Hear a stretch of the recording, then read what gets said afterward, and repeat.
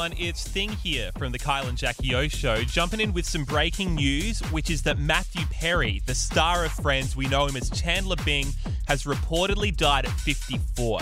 Now, this report has just come out from TMZ. According to them, he was found on Saturday at an LA area home where he appears to have drowned. TMZ sources say first responders attended a call for cardiac arrest. Apparently, he was found in a jacuzzi at the home. The report says there were no drugs found at the scene and no foul play involved. Now, that's all the information that we have right now. We'll keep you updated as more information comes through here on the Kyle and Jackie O Show. Y'all been great. Thank you so much. Kyle and Jackie O.